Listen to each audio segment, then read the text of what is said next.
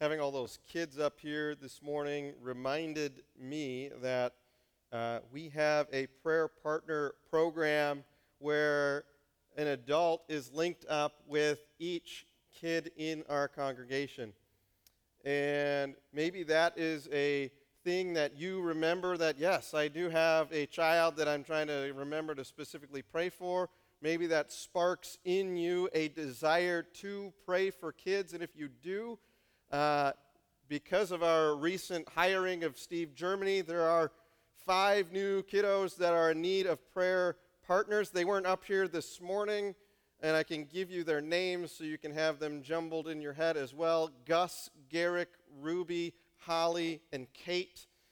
So if you are interested in praying for one of the kids, reach out to the prayer team, and or I think I could help out with that as well. Email me, Pastor Steve at PrincetonCRC.org. As we continue this week, we're on this short little series on the back of a very long one. We went through the highlights of all of Scripture in 40-some weeks, and now we're going to kind of narrow in on down. What does it look like now to know the story of God and then now live it out in this time period where we recognize that Jesus has ascended into heaven and he's supposed to come back at some point?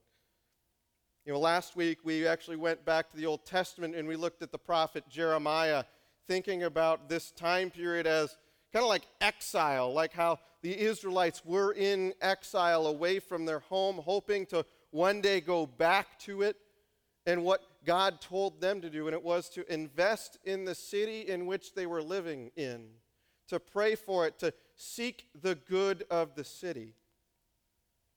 And now this week we're going to move to the book of 1 John. It's one that was written to a bunch of different house communities that were going through some crisis. Some people were not recognizing Jesus as the Messiah. Some people were kind of stirring up some hostility within these churches, within and among them. It's not necessarily any new material, but one of the things that is in the book of John is, actually there's 3 things. One is it's like what to believe in. What are the right things to believe in? What are the right things in the ways that we're supposed to love like God has loved us? And what does it mean to live that out? And so that's kind of why we're going there. And one of the words that's used most often, actually it's used 46 times, is the word love in a 5-chapter book. So let's go look at the book of 1 John. We're going to go chapter 2. And I think it should be on the screen as well. If I get some help from Peyton. There you go. Thank you, Peyton. Starting at verse 15. It says this: "Do not love the world or anything in the world. If anyone loves the world, love for the Father is not in them. For everything in the world, the lust of the flesh, the lust of the eyes, the pride of life, comes not from the Father, but from the world. The world and its desires pass away, but whoever does the will of God lives forever."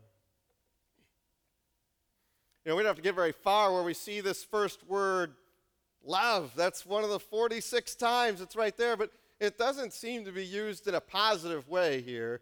Do not love. When we consider love, we need to remember it's more than a feeling, like the Boston song says. I don't think that song's actually about love, though. But it's more than a feeling. Instead, it's a conscious choice. When we think about biblical love, we probably can think about the greatest commandment.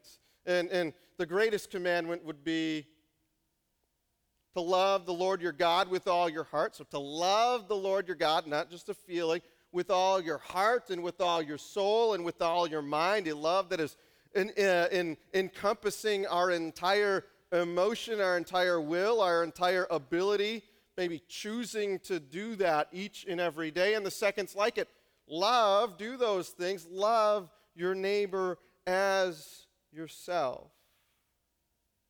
Love's more than a feeling, more than just that makes me feel good about it. I have feelings for that person. No, it's this devotion. It's a choosing one thing above all the other things. It involves that heart and that soul and that mind, your entire being, as you devote yourself and lift up that one thing over top of the rest of your life.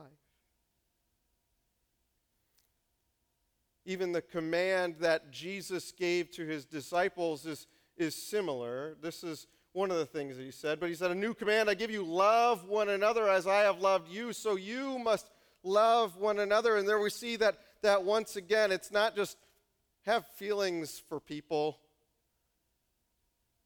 Love the people that love you back.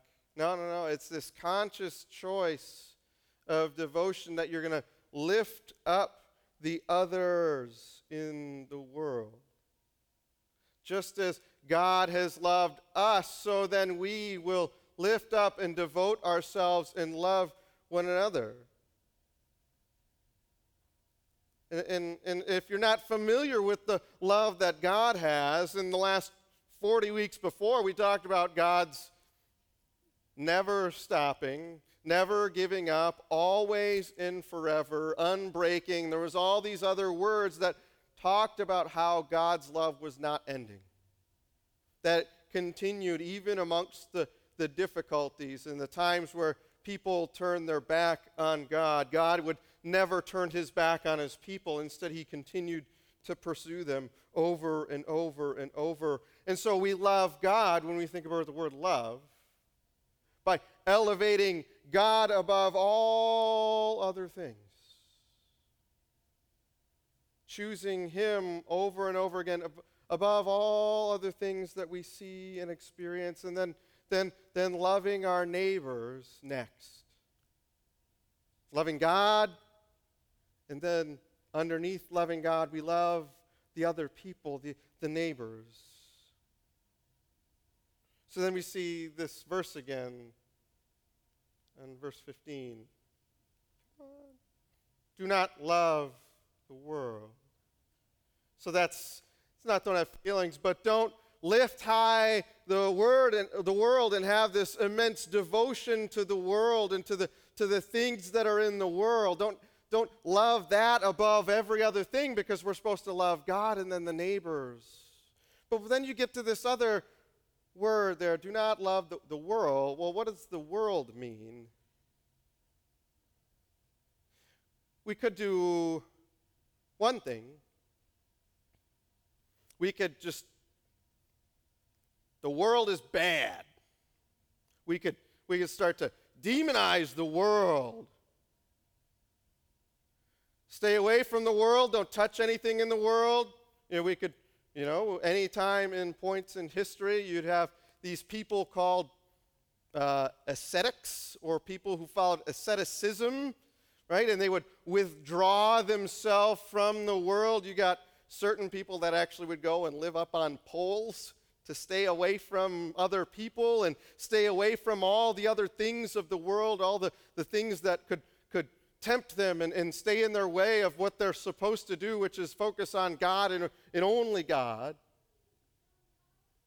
You can start ignoring other things and renouncing material possessions and physical pleasures. And I'm not just talking about bad physical pleasures. Even I wouldn't necessarily think the Lord would say there's any bad physical pleasures. But so maybe physical pleasures that are abused. Well, you could say food is a physical pleasure, and that can be abused too, right? So you're not just pushing everything away. I'm not going to have a car because that's a physical pleasure. I'm not going to have a bike. That's a thing of the world. I don't need a TV or a book. That's physical too, right? We can, books, I said that, sorry, Hannah. Hannah loves libraries and books, right? That wasn't in my notes. I didn't plan that. but you can think of anything, and if you think the world is bad, all the material and the things, well, then that would make you start thinking, well, all creation is bad, and that's not biblical. So that's not here. The devotion to the world, that's not saying don't have a devotion to creation, because we believe that God created things good.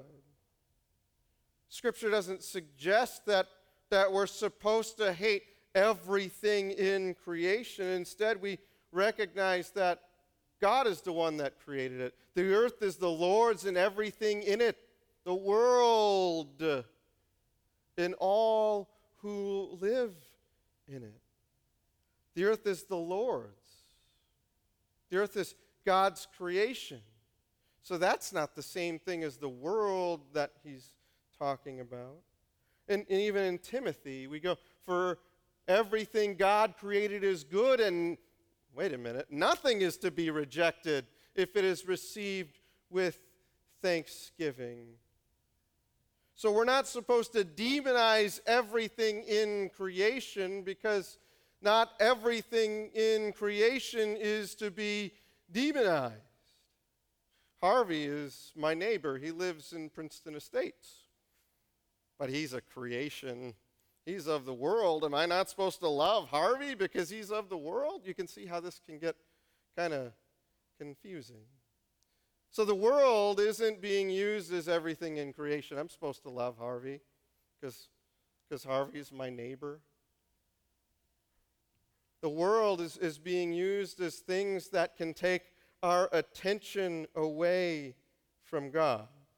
It's kind of the way that the Apostle Paul would use the term flesh, the things of the flesh. He's not saying all of bodies and things like that, but it's the things that we desire that we can take on, that sometimes we can start now elevating above and begin to desire them and love them and begin to start placing them up on that pedestal higher and higher until that love of whatever it is taken over and replaced, where our love of God and our love of people should be. It's a distinction. We're not saying the creation is bad, that everything is bad, but those things that we choose to slowly lift up and begin to idolize and worship in place of God and love more than God. It's those things that we are to not love. Do not love the world or the things of the world. And so 1 John, he moves on. He tries to give you an idea of what that is for everything in the world. And so these are these things that we that have an ability for us to lift up into that place of love, that place of worship, that place of idolatry. It comes from the lust of the flesh, the lust of the eyes, and the pride of life. Showing us what are those specific areas, what are those things that we're creating idols in our life. Sometimes those good gifts, those good creations of God that he gives us can be turned and twisted into one of those idols. Those things that God gives us, like we're thankful for the house that we live in. And we say that's a good creation that God has given us, and we're thankful for it. But then what happens if it just gets twisted just a little bit and we start loving the things that God has given us more than loving God himself? And we start focusing on it, or focusing on the other things that are occupying now more and more of our time, and squeezing out the time that we're to love God and people, and instead we're giving more of our love and our desire and our time to the things, to maintaining the things, to adding more things, to making sure our things are nice and shiny and put in their place all the time, while squeezing out the time of reading God's word or loving the people or getting to know our neighbor's name, the squeezing those things out to focus on the possessions, focusing on those things that catch us out of the corner of our eye, focusing on that new item, somehow realizing, well, my home isn't as nice as the one next door. I need to do something more with my yard. That attention squeezes things out. That desire to accumulate rises up within us. That pride of life. Now we're no longer just thankful for God, what God has given us, but now we're thankful for what we have amassed. Thankful for the work that we have done, focusing on our part in the story rather than the gift that God has given. The lust of the flesh, the desire for more, the lust of the eyes, the coveting of what others have, the desire of what we do not have, the jealousy, the competition, the pride of life, the looking at what we have done on our own and not involving God in these things. And we squeeze them out. And that's why they say that the love of these things, the love of the things in the world is not from the Father, that's from the world. And if you have a love for the things, the next passage says, then the love of the Father is not in you.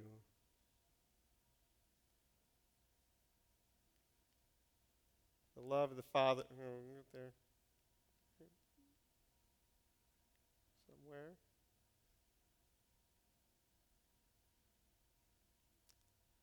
Here it is, the world.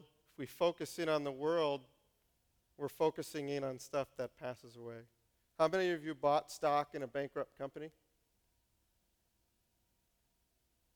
Matt, do you buy stock in companies that are going bankrupt?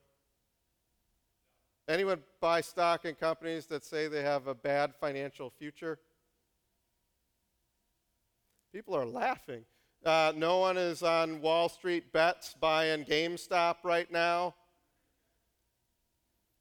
You see, that's the thing about the world here, is it's like this bankrupt company. It's going to always desire more and more and more and more out of you, and it's going to give you nothing in return.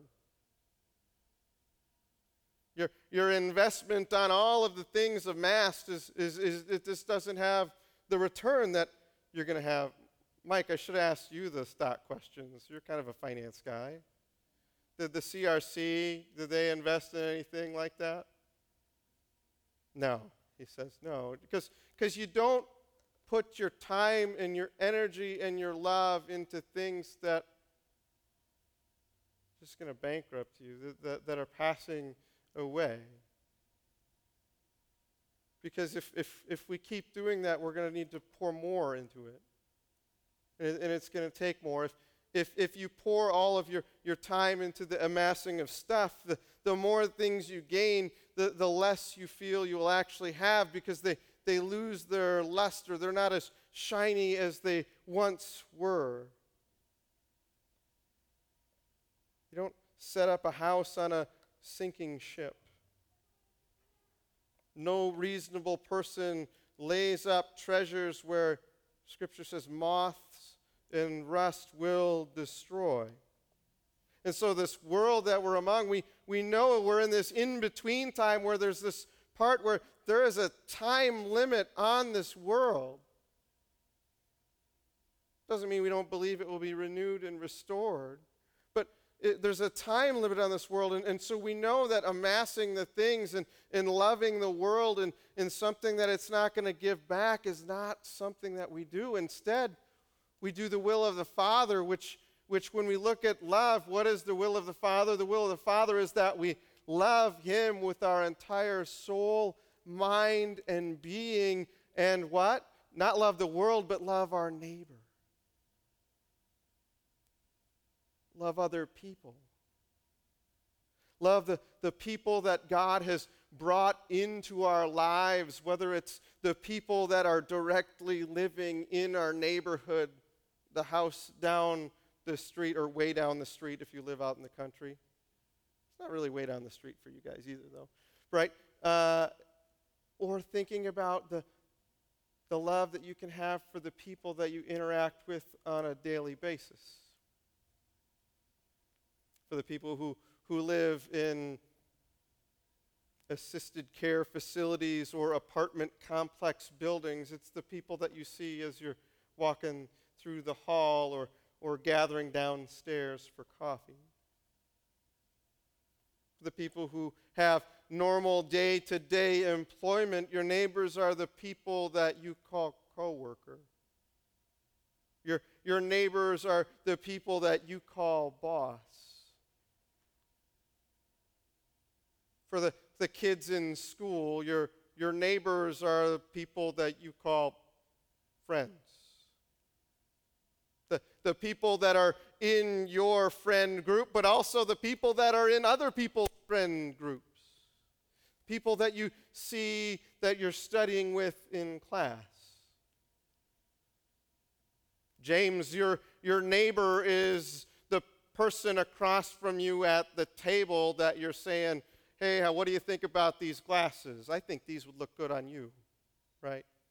Your neighbor is all of those people that you interact with on a daily basis. We love God, and then we love our neighbor. We love the people that we see on Facebook that we only know them as a name, even if we don't know if they're a Russian bot or not.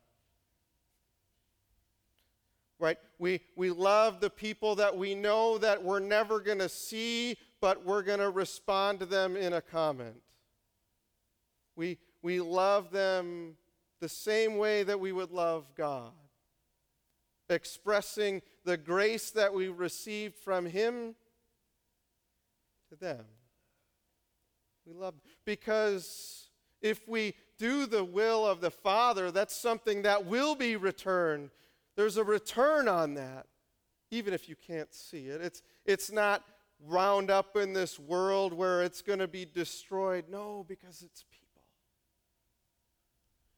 Spreading the love that God has for us to them by loving our neighbors. And that's where we're going to go next. Next week, we're going to have a guest pastor talking about the Holy Spirit. But the week after that, we're going to talk about what it looks like for several weeks in a row to love people. What does it look like for us to place God on this pedestal and to worship only Him, and then worship